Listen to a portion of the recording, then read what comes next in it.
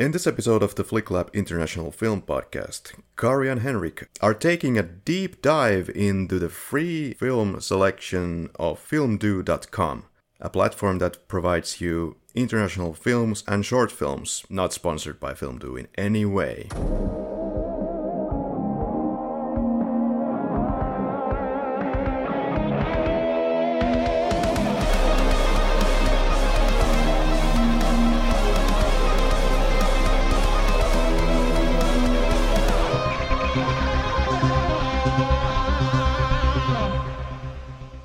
Next up, there would be Love Bakery from Malaysia, 2013 film. It's a Malaysian indie group film, I think coming from something called CK Productions.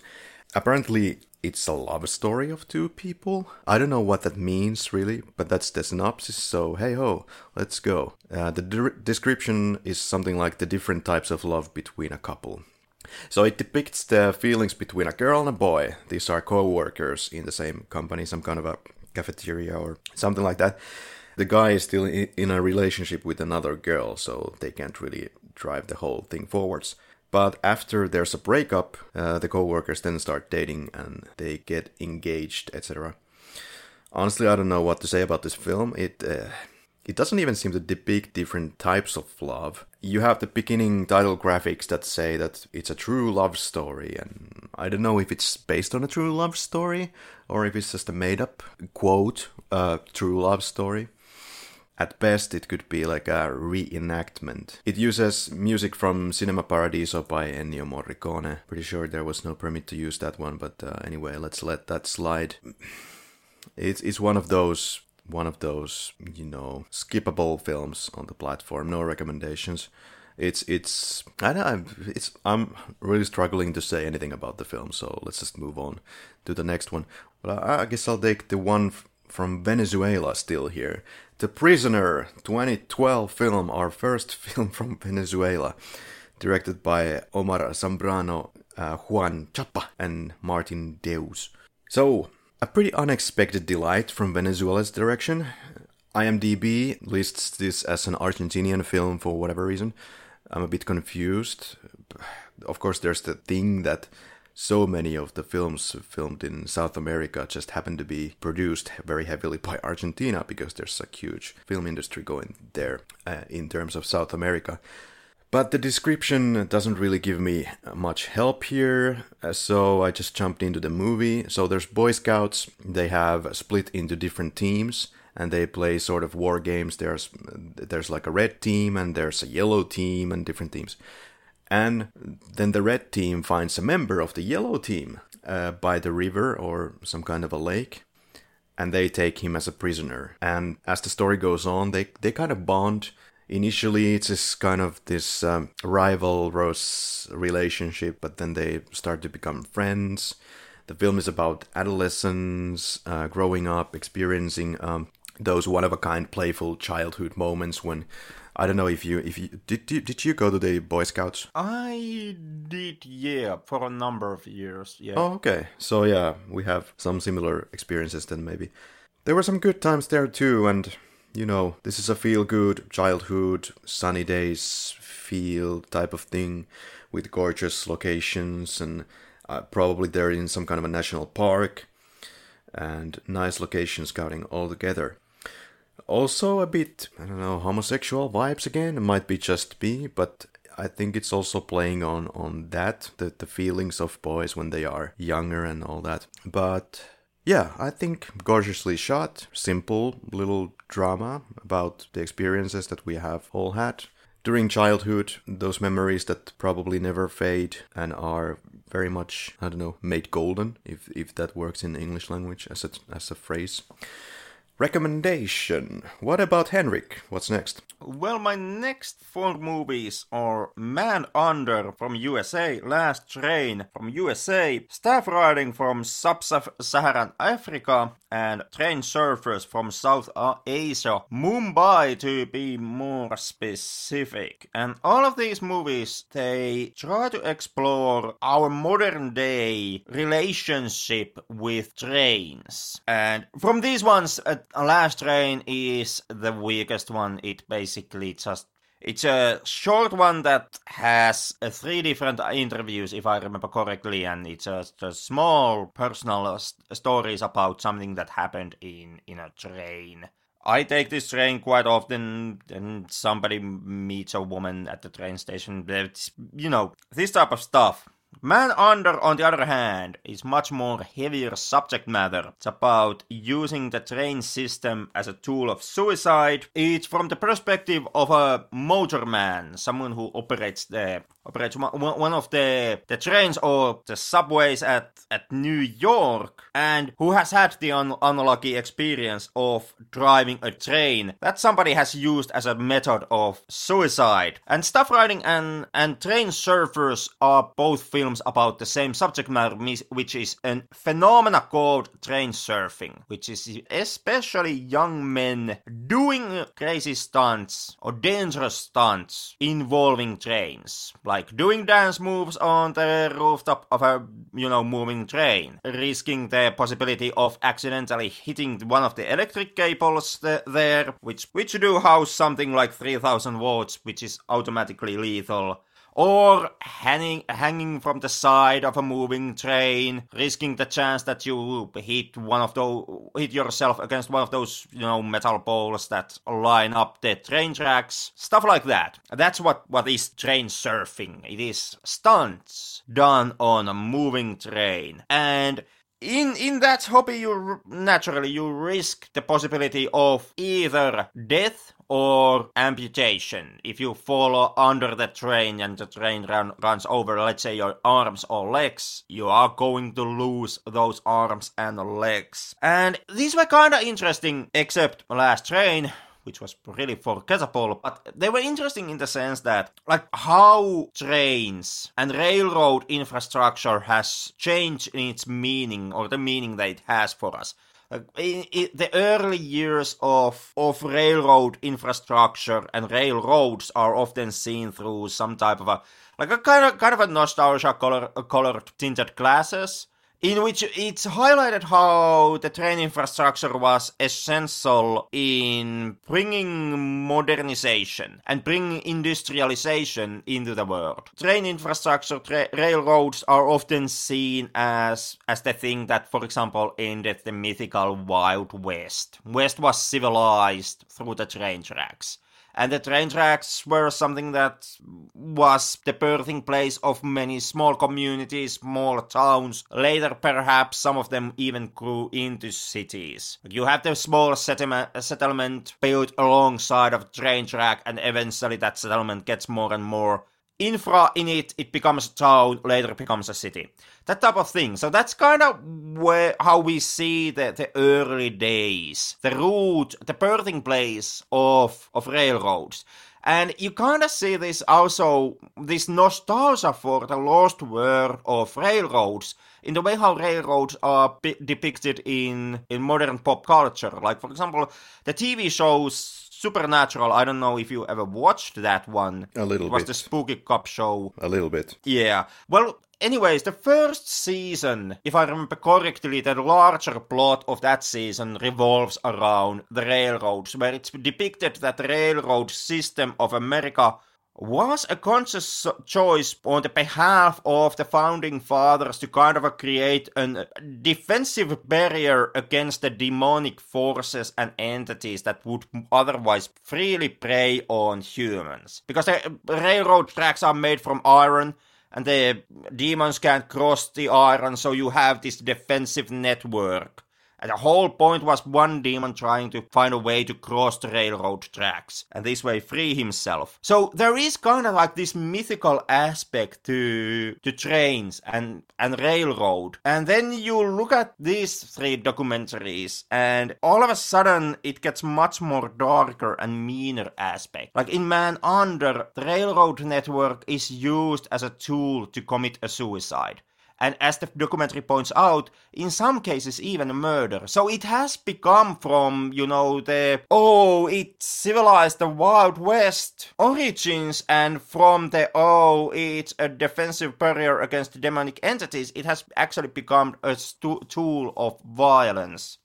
And as Man Under points out, it's actually pretty prominent tool of violence. The statistics of the documentary point out that there are usually 3 hits, 3 events where a train in New York hits another person per week. And a lot of these hits that happen are quite often lethal, thanks to the fact that the trains are going in such of a high speed and it's a huge chunk of metal, and a lot of them are based upon people's wishes to essentially end themselves off. And there are, like, the motorman job, as pointed out by the film, it has a high PTSD risk because of this, and also the fact that the average death if you get hit by a train is not a quick one. Said that it takes something like 17 minutes for you to die after the impact. Nice. And this kind of a semi-nihilistic attitude also ends up extending itself also into the profession of the motorman. Man Under makes the point that if you are a motorman who drives a train that ends up hitting another person, if that person ends up dying, you get a few days off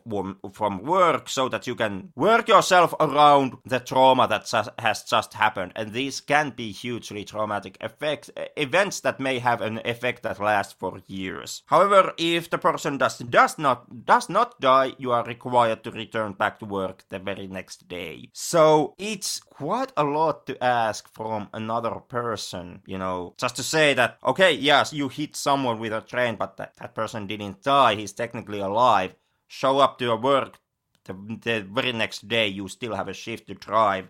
And it's that kind of a murky nihilism that also kind of extends itself into train surfing as an event where, in both films, staff riding and train surfers, the people on the focus of these 2 documentaries, they do acknowledge the fact that what they are doing, the hobby they have, train surfing, is extremely dangerous. Staff riding perhaps takes this even further. In there, the subjects they describe their hobby, train surfing, as a suicide admission. They fully understand that, you know, it is a suicidal hobby. And for these young men, which are the sub-Saharan Africans, train surfing as a hobby, it is painted in the light of that it's some type of a social redemption, and it is how they can somehow vent out their aggression and the hate that they feel.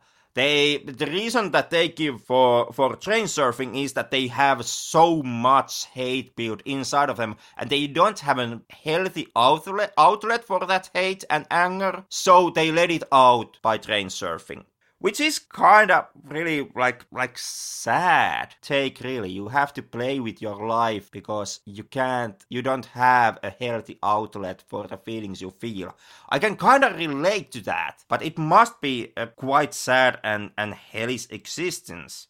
The film also tries to make a statement how it's some type of a modern struggle against the legacy of the apartheid, which happened also in sub-Saharan African territories.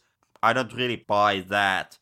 And against this light, perhaps the Mumbaians in Train Surfers come off more as just idiots. For them, the activity of train surfing, it's framed around the theme of self-expression. But for these young men, the focus people, or the people at the focus of the documentary Train Surfers, their existence altogether is not that healthy. Mm-hmm. They describe themselves as hooligans, as thugs, as young men who seek out fights, who blackmail each other after the said fights. And in both cases, in both documentaries, Train Surfers and Staff Riding, the young men here, whose masculinity is no way is healthy and no way is not non-toxic, both groups, they still express the wish that at some day they wanna be productive members of the society, they wanna rise up into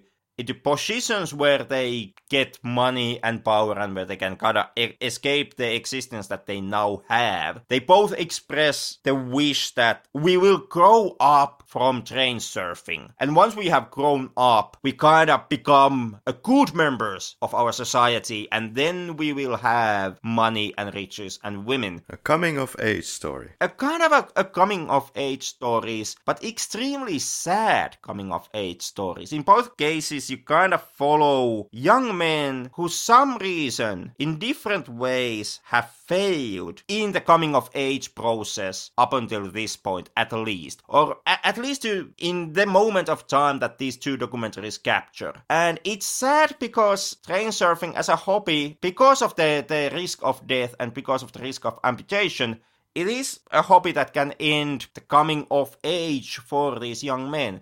Staff Riding makes a poignant moment about this when it interviews one young man who had done train surfing in the past. And the shot is framed so that you have like his upper body, you have the from the chest high upwards, you see him, and he talks about his dreams, how he's a happy person who has all these ideas, who likes to party, hopes someday to work in advertisement. And then at the end of the documentary, it shows you his lower body, and you find out that he has lost both of his arms. They've been both amputated because a train surfing accident. Yikes. And you realize that dude is never gonna work at marketing. Right. Recommendations? I do recommend Train Surfers, Staff Riding, and Man Under. No, but not Last Train. Okay. Keeping the theme of this podcast episode in documentaries and surfing, I present to you a Mongolian couch from Mongolia 2010. Well, actually, not exactly from Mongolia, but definitely filmed in Mongolia, but directed by two couchsurfers who are from, well, that's my guess, it's probably from Great Britain or the US, who knows. Eva Arnold and George Klipp are the directors of the documentary for 12 minutes. And this is an interesting concept, Henrik. This is the story of a family called Begsuren living in, I always have trouble pronouncing this capital, but Ulaanbaatar, let's say. It's the capital of Mongolia. There's the family who lives in Ger district, Ger, the sort of less well-off family section, which actually comprises 60% of the population of Ulaanbaatar. And the word Ger, it also doesn't only refer to this society where 60% of the people live, but also to the tent-type structures that people live in. And you can also call them yurts or yurts. So the family invites a lot of foreigners to stay on their couch, because the family is on the couchsurfing platform, which, if you don't know, it offers a free place to stay for travelers. In exchange for this cultural exchange, you get this wonderful moments with people you have never met from different parts of the world. So the surfers teach and help this curious family in several ways. They build irrigation systems, they provide tips on healthier eating, and also teaching their kids English language, which seems to be invaluable because the family cannot afford to send the kids to kindergarten. And we also hear from the couchsurfers themselves a bit what they're doing there to help. But that being said, it would have been more interesting to dive deeper into the whole topic of exactly how the surfers have changed their lives for the better in this community. And looks like we need a sequel for this and a goddamn update, because since 2010, when this was made, couchsurfing has turned from a non-profit to a for-profit, which did alienate a lot of users already like 5 years ago. And then during COVID, you were forced to pay for the platform, or otherwise you could no longer access your account because, hey, COVID, no one's traveling and all that. But I have to wonder how these changes have affected the use of couchsurfing for the family, and what is the state of affairs 13 years later for the kids and for the parents. And very inspiring stuff overall, and the technical quality, it leaves a lot to be desired. But it has this cinematic language, the cinematic style, nice shot compositions with inspiration from like expensive documentaries. Yes, music choices are nice, good B-roll stuff. Overall, fantastically motivating for starting up your couchsurfing profile once again. Recommendation. Jumping on to another documentary, Down the Stream, from Vietnam, 2015, directed by Chi Mai. It's just 4 minutes. It's a brief encounter with the kids living in downstream Mekong River. These kids have lived all their lives in boats, and we hear about their dreams and aspirations. They face the camera with, these teeth that could use some, dentist work. They are coming from really poor situations, and we hear about their hardships, their dreams, and we see their camaraderie. We have this pretty odd and quick style cuts through and throughout. I guess in an effort to trying to include as much as you can into this. Overall, kind of nice approach, and really kept you watching for those 4 minutes. And a recommendation for that, and jumping on to Vienna Waits for You from Austria, 2012. Austria. Dominik Hartl is the director. A pretty disturbing supernatural flick from Austria, which takes place in a Viennese apartment. And this apartment is kind of the main villain of the story, because the apartment itself lives off the youth of its residents. Yeah, there's a new tenant that moves into the house, and this young lady doesn't read the fine print, of course, and then as a consequence, she gets to be consumed by the apartment piece by piece. It takes her youth. She starts to get wrinkles and gray hair, and starts to get really... when you think about the performance of this, if this is actually the same actor doing all these parts when the character gets older, well done. Capturing all those moments of, getting the hunchback and how the whole walking is getting harder. People grow old at an accelerated rate in the apartment, and highly recommended. Kind of inventive story. I haven't seen anything like this before. Many unexpected twists. Definitely check it out. I would say that maybe you would actually find it also worthwhile. But never mind that, because let's get the flow going. Flow from Belgium, 2014 animated film by Matthijs de Macht. This is a short animation which has pretty vibrant colors and very shiny whites. It's about a girl who seems to be grieving someone's passing, or something horrible happened in other ways. I think someone died here, and her grief is then interrupted by this glowing white wolf who takes her on this magical mystery journey through the forest, where they have portals, villains and treacherous waters, all the fun stuff. And in the end, I think we learn something about friendship with imaginary wolves, and apparently that's good for your mental state, I don't know. But perhaps to give some kind of a serious analysis here, it seems to be about, keeping your sense of adventure alive, trusting your instincts, going forward, whatever adversity you're facing, keeping it upbeat, and finding beauty around you during the dark hours, all that. But yeah, it's a fantastical journey of color bursting on your eyes for 6 minutes. Good sense of style and imagination. Nothing to lose here.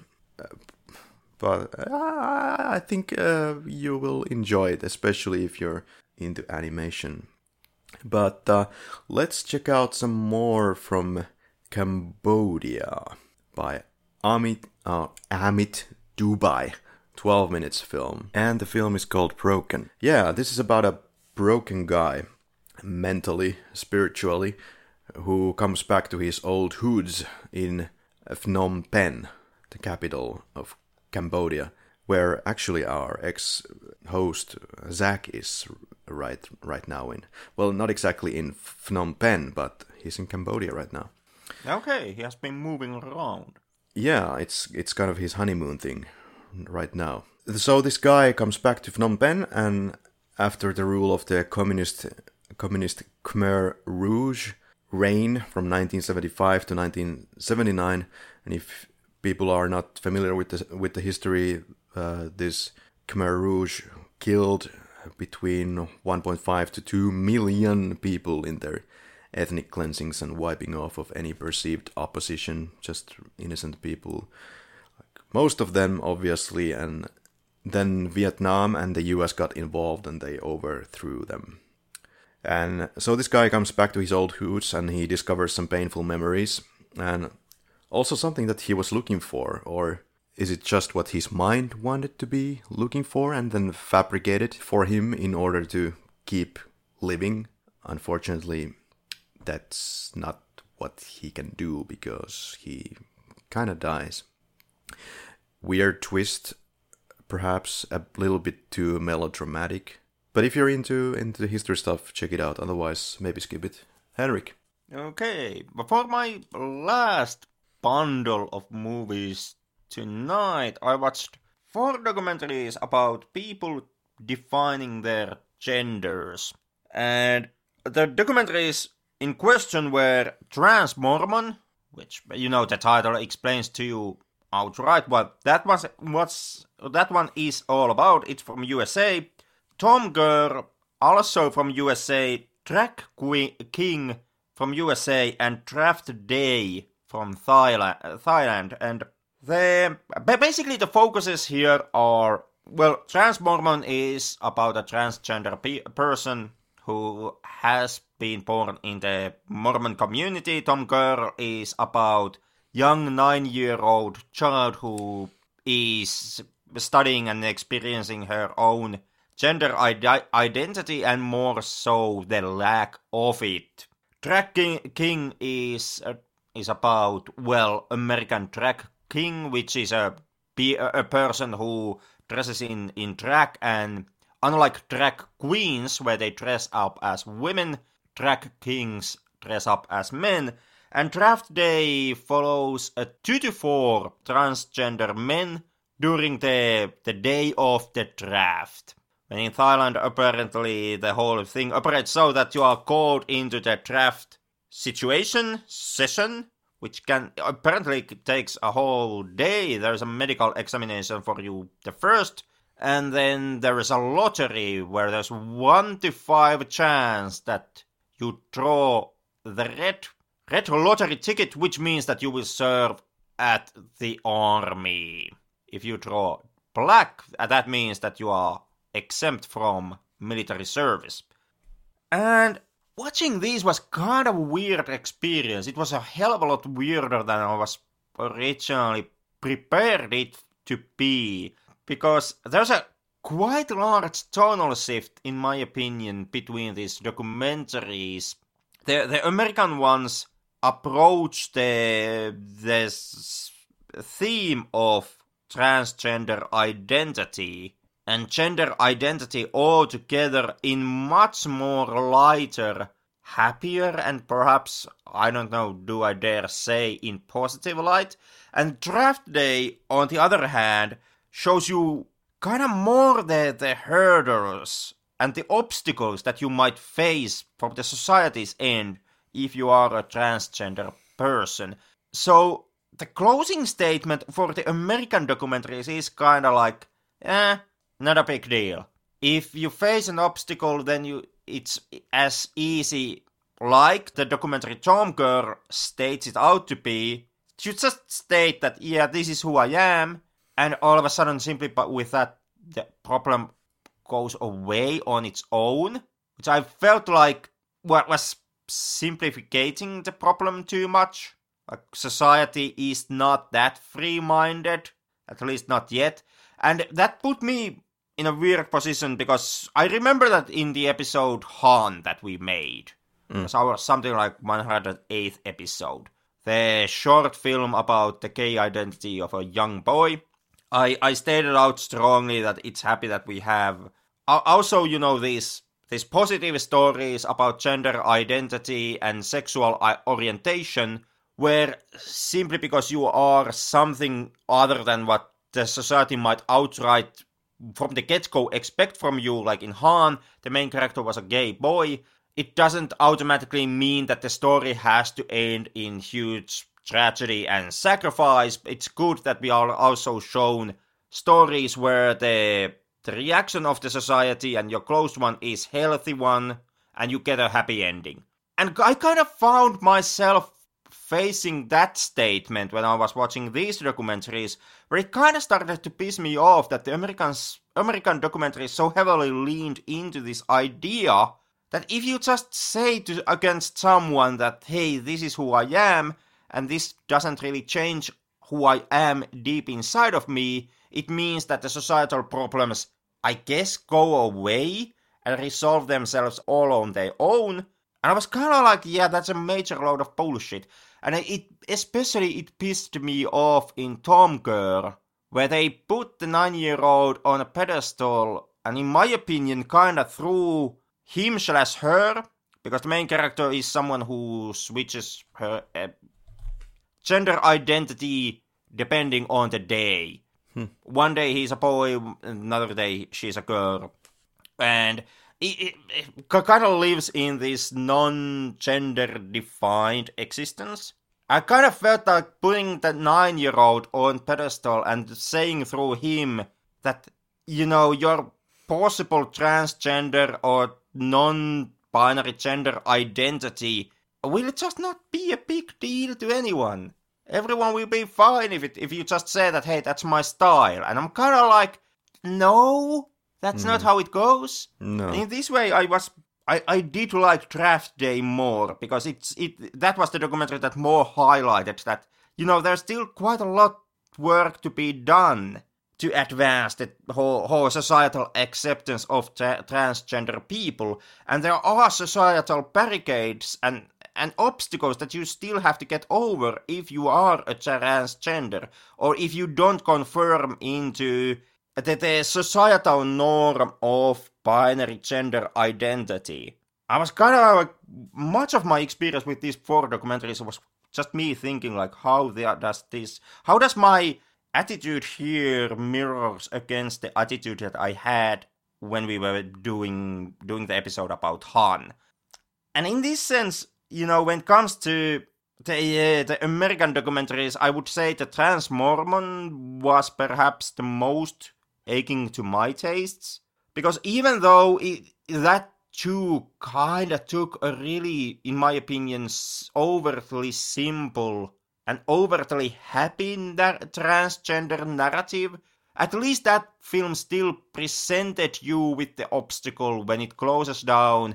It points out that the main character of Trans Mormon is still someone who, at the end of the documentary, is going through the discussion with the Mormon church and her own Mormon community about the process of possibly re-entering that said community after becoming out as a transgender person. So at least that movie still acknowledges that, there might be a big consequences for your transgender identity, and there may be, relatively huge problems for you.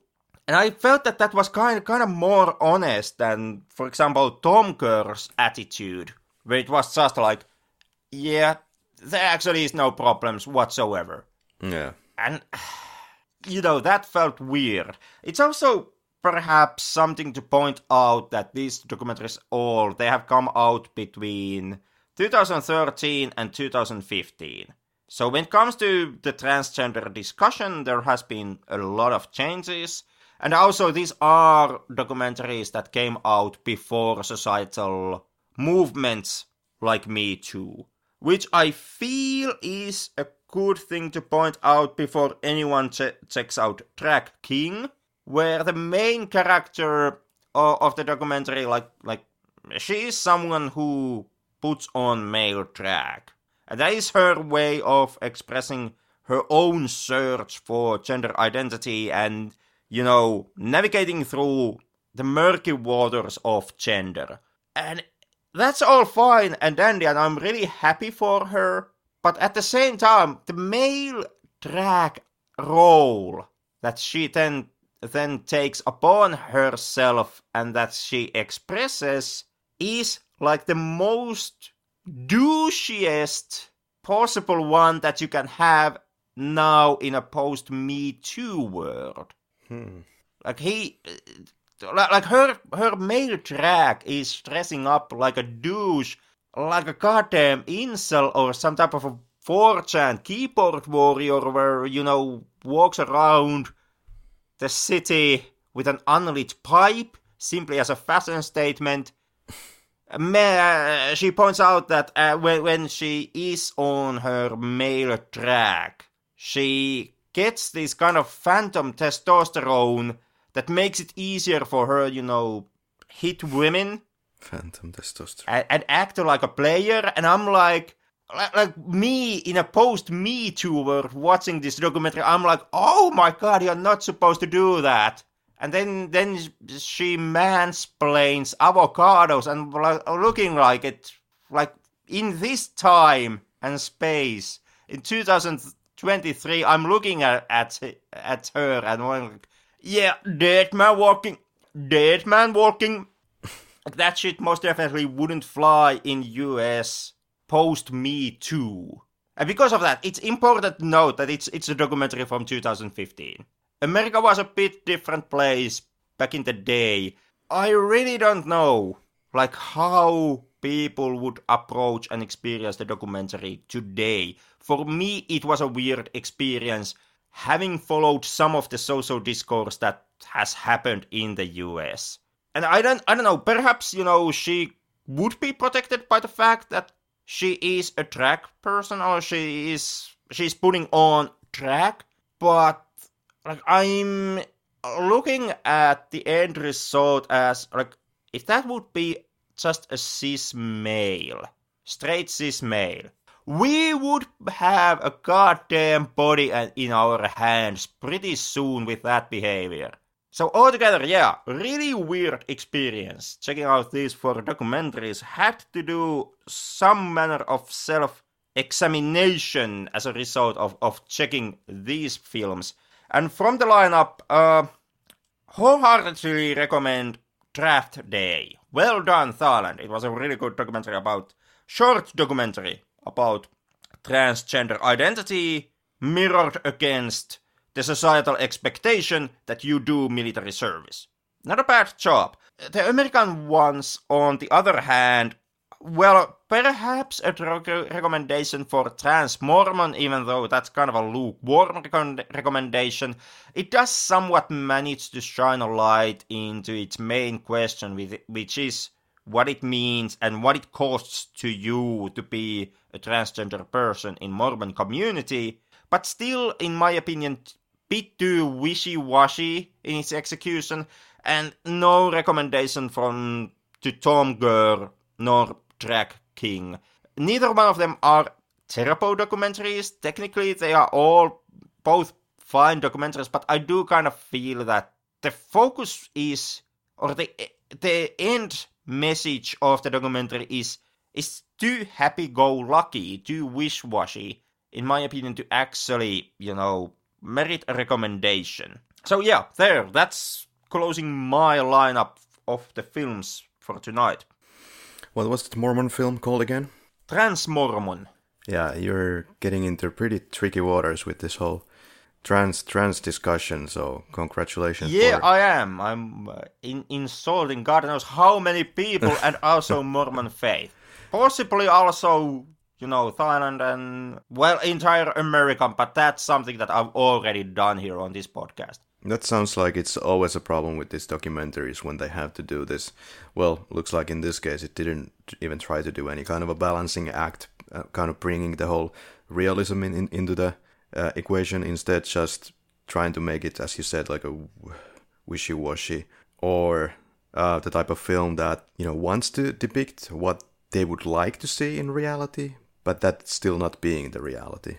That perhaps is like a good sum up of my main problem.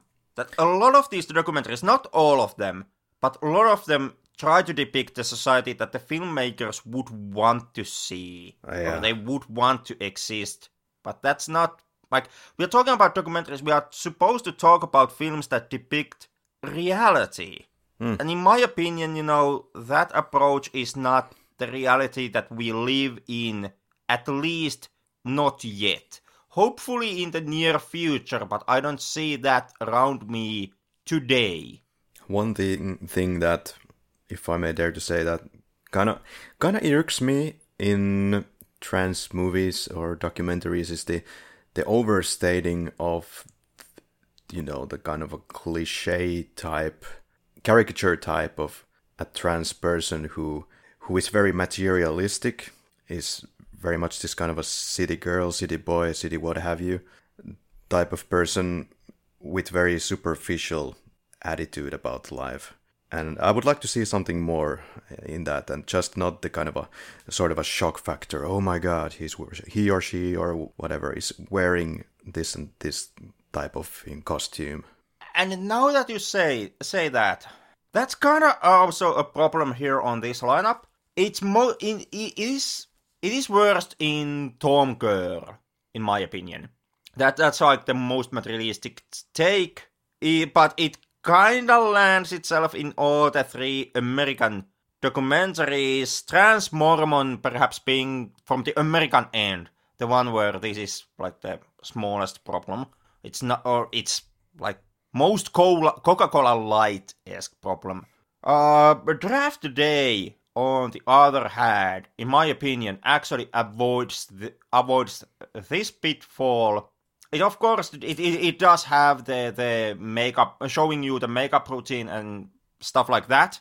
So there is there is an aspect of materialism in the way how it opens the conversation about Thailand's trans population, but it still doesn't focus on it. It's just kind of a thing that it shows to you. But the transgender identity in Draft Day, it is studied through other lenses than just what the main characters are dressing up and what clothes they are using and how much nail polish and fake eyelashes they are wearing. And I guess, like I said, Tom Kerr, perhaps the worst example here. All right, let's travel to Brunei, a film from 2015 called Masa. Well, this is a short film for 9 minutes about the passage of time and how you can't control time, or perhaps you can, is what the film is. How fitting theme for our podcast. Exactly. And but apparently you can control time, at least in the way of editing, as we find out. But you can't change your fate. Well, this I guess this is also appropriate for the podcast, but this comes from a predominantly Muslim island country of Brunei, southwest from the Philippines. If you don't know anything about this island country, well, it's a country that's been pillaged and ravaged and raped by the Spanish and the Japanese in the heydays of imperialism. And nowadays, the Sultan of Brunei is one of the richest people in the world, with a net worth of about $20 billion. And he owns hundreds of sports cars, including, and not in any way limited to, his 150 Ferraris. Anyways, so the movie, technically well made, shot with a DSLR, with kind of nice setups. I don't believe in concepts like fate, as you know, unless we're discussing this fate within the secular frameworks, such as determinism and the lack of free will. But so this film with these topics obviously doesn't really speak to me, but I appreciate the effort that is put in, nice shots, pretty good acting at points. These guys also have made plenty of more movies, but if you go by their YouTube channel, they haven't done anything in the last 7 or so years, sadly. Directed by Asniel Yunus. I don't know, man. If you're into fate, I guess check it. If you're into time, check it. Otherwise, skip it. But going on to my main gems of the evening, little by little, maybe not quite just yet, but Henrik, our first ever film from India. Pretty. Oh, actually, you were talking about Indian films there as well. Acknowledged. But director Priti Gowda, or Priti Gowda, name in Kannada language, however you pronounce that language even. There's a reason why we haven't covered Indian films before, Henrik. I guess you can. How bad was it? No, but talking of Indian films in general, Henrik, I guess you can guess why we haven't covered those before. It's one of those reasons for that is you, because on one occasion I offered you a straight on, like balls to the walls Bollywood musical film, and you said nope. But I have no recollection about this ever happening, and I refuse to make any comments. But I do have, I guess, I'm not the biggest fan of any of the Bollywood mainstream movies that I've seen, so maybe it's better to delve into this more independent stuff.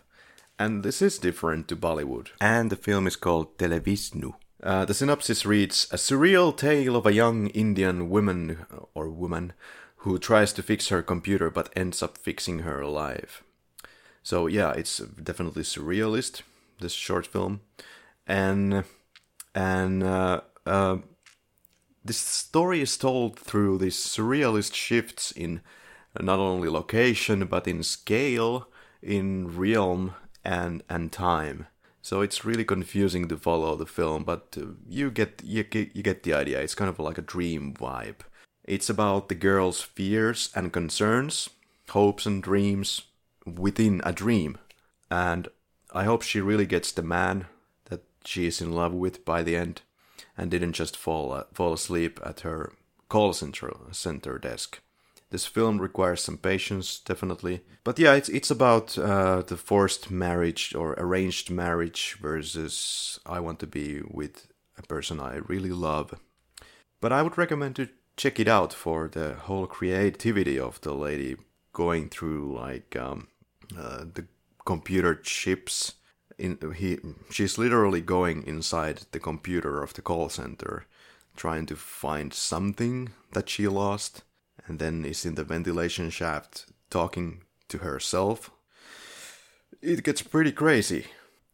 But yeah, let's continue the list with Altered Focus, Burma. Filmed in Burma, yeah, not exactly done by the Burmese, but it's a bunch of British folks there. This is a short documentary done in Burma, also known as Myanmar, created by these 4 British blokes, as they call themselves. They go to Burma and they bring their skateboards with them. So these 4 blokes are skateboarders, and in Burma now, which is a country that has been closed off for so long, so most of them living there don't have any idea of what a skateboarding thing is, or maybe some of them have never even seen a skateboard, or if they have, the exposure to such things is so non-existent there that there's literally huge crowds that gather to watch these 4 blokes skateboarding in the streets. And that's kind of fascinating to watch. They literally stop whatever they're doing in their daily routine, just gather around, watch skateboarding. And these kiddos also go to some primary school to teach English for kiddos in Burma. And just seeing these local skaters connecting with these British skaters, yeah, there's actually some local skaters as well. And they connect in this skate park in Burma, which is really dilapidated and not really used much for skateboarding, it seems. But it's still there, some kind of a leftover. And these kids, they don't really share any language, but their sports they engage in, this unites them, of course. And the scene ends with this nice moment where the British blokes are giving some of their skate decks to these Burmese kids and for free. It's just fantastically nice of them. And this film is from 2011, so it's just too bad that the situation in Burma has not changed yet. In fact, the military junta is in power once again, and Aung San Suu Kyi is still in jail now, serving a 33-year prison sentence. So, way to go, man. But definitely watch this documentary. People in Burma are clearly nice folks, very, very warm and approachable. And this documentary has definitely kind of rekindled my interest in skateboarding. Used to have one, but when I moved away from Poland, I had to get rid of it because I couldn't take all the shit with me. So I just literally, when we were recording some of the first episodes of this podcast, I literally, when I was about to move, I walked out of my building. I went to the first kid that I saw in the street and I said something like, here's the skateboard. It cost something like this and enjoy. That's it. But yeah, recommendation. Then we get to maybe even more exciting stuff. A Doctor's Job from Peru, 2011. And this is a fictional film for 10 minutes. This is about a doctor who saves the lives of people during the day at the ER and drives a cab in the evening because he has to pay to keep her mother, a very frail mother indeed, living at the caretake home, and it costs money, you know. And unfortunately, he accidentally takes into his cab 3 criminals, and the doctor then has to face this fascinating dilemma by the end of the movie related to money. And this was an excellent action thriller, I must say. I know, you know, we're talking about guns and violence, and then Kari seems to already get super excited here, but no, I think it was actually really well made. I forgot my surroundings for the 10 minutes that this was running, and very professionally done. I didn't find anything amateurish about the film, and then the ending, it really sells this movie because it ties it all together when you spend a moment to think about it. I don't want to spoil it really, I've already said enough. Fast-paced action, absolutely edge of your seat shit, go check it out. And last but not least on the list is Rise from Singapore, directed by Taj Jenkins Musco. 6 minutes runtime. We have a white guy here who struggles to cook the perfect bowl of rice under the auspices of this master rice cooker. A rice master from Japan, apparently, though it's a Singaporean movie. This white guy, he tries to cook the rice again and again and again, and again and again and again, this rice master throws the rice into the bin because it's not meeting his quality specifications, and then he, at one point, the master just proceeds to shit on it because it's so bad, apparently. But then the white guy, he learns the valuable lesson that you have to have patience in this process. Everything, when you're striving for perfection, you gotta have patience, you gotta control your emotions. You can't strive for greatness if your head is clouded by emotions. So, tone it down a bit and make a fantastic bowl of rice, you goddamn white hunky, and definitely a recommendation. That's all from my list. It was a weirdly compassionate film about cooking rice. Yeah, that was definitely an Asian subject matter there. All right, to wrap it all up, what worked in these films? Some of them, in my end, although not nearly all, managed to actually tackle their subject matter in pretty good ways. From that end, I would definitely highlight 3 out of 4 train documentaries. Like I said previously, Last Train does not make the cut, and, well, Draft Day. Yeah, and what didn't work?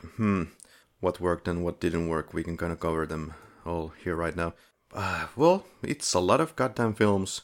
Some things did work better than the others for several reasons, but of course, you know, the professionalism is something to be said, and it brings certain qualities to other films that the other ones don't have, and it, especially in the Doctor movies case, it kind of makes the difference of whether you will be pulled into the magic of the film, you forgetting your surroundings or not. So there's always that. I don't know if it makes any sense to point out anything else right now with this such of a variety of films. Well, I will ask you this: would you ever rewatch any of the films that you checked out? Most of them not. Perhaps Draft Day, yeah. And also, well, Man Under, Staff Ride, and Staff Ridings. Train Surfers, even though I do think it's a still pretty okay documentary about the subject matter, perhaps still for me just one-time watch. So from 14 films, I would say, well, 3. Well, 4 for, Bringer of Christmas. That's a Finnish documentary that deserves more than one watching, but once again, it's not on FilmDo, so you have to search it out from somewhere else. Alright, yeah, I'm definitely not gonna ask you to sort all your 13 or mine 20 films in order of preference, because that makes no fucking sense. But I think at this point we can just, list all the films that were kind of our highlights, as you already seem to have done. And for me, if I check out this quickly, Curiosity Kills from Estonia, the zombie or radiated rat thing, absolute gem. Go check it out right now. Then I would pick, well, the Prisoner from Venezuela, the kind of bonding thing of the Scout Boys. Yeah, that was sweet, and go check it out. Other than that, Rise, as I mentioned, check it right now. A Doctor's Job, absolutely. And why not even Altered Focus Burma, to see skateboarding in Burma of all things. Definitely something new to me. And perhaps Mongolian Couch. Anything else to add this, because it doesn't make much sense to cover a lot of quickies for this. Not really. I think that, in the hell that is film podcasting, this was the hell that is independent short films. And perhaps that's just enough hell for tonight. And dear listener, definitely come tell us on Facebook, Twitter, YouTube, Instagram, as you have faithfully done all these years for us. Thank you. Not. Come comment on our Facebook and Twitter pages about which one of these films you would recommend and why. And if you're listening on YouTube, please remember to subscribe and hit that bell. I think that's pretty suitable for today's needs. Thank you for joining us. See you in the next one. Until then.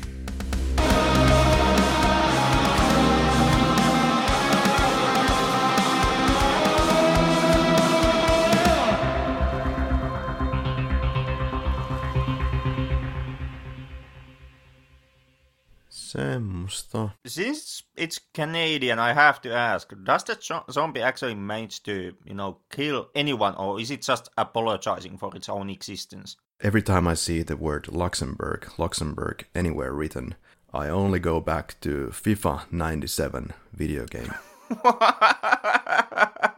Why? Why FIFA 97? Luxembourg!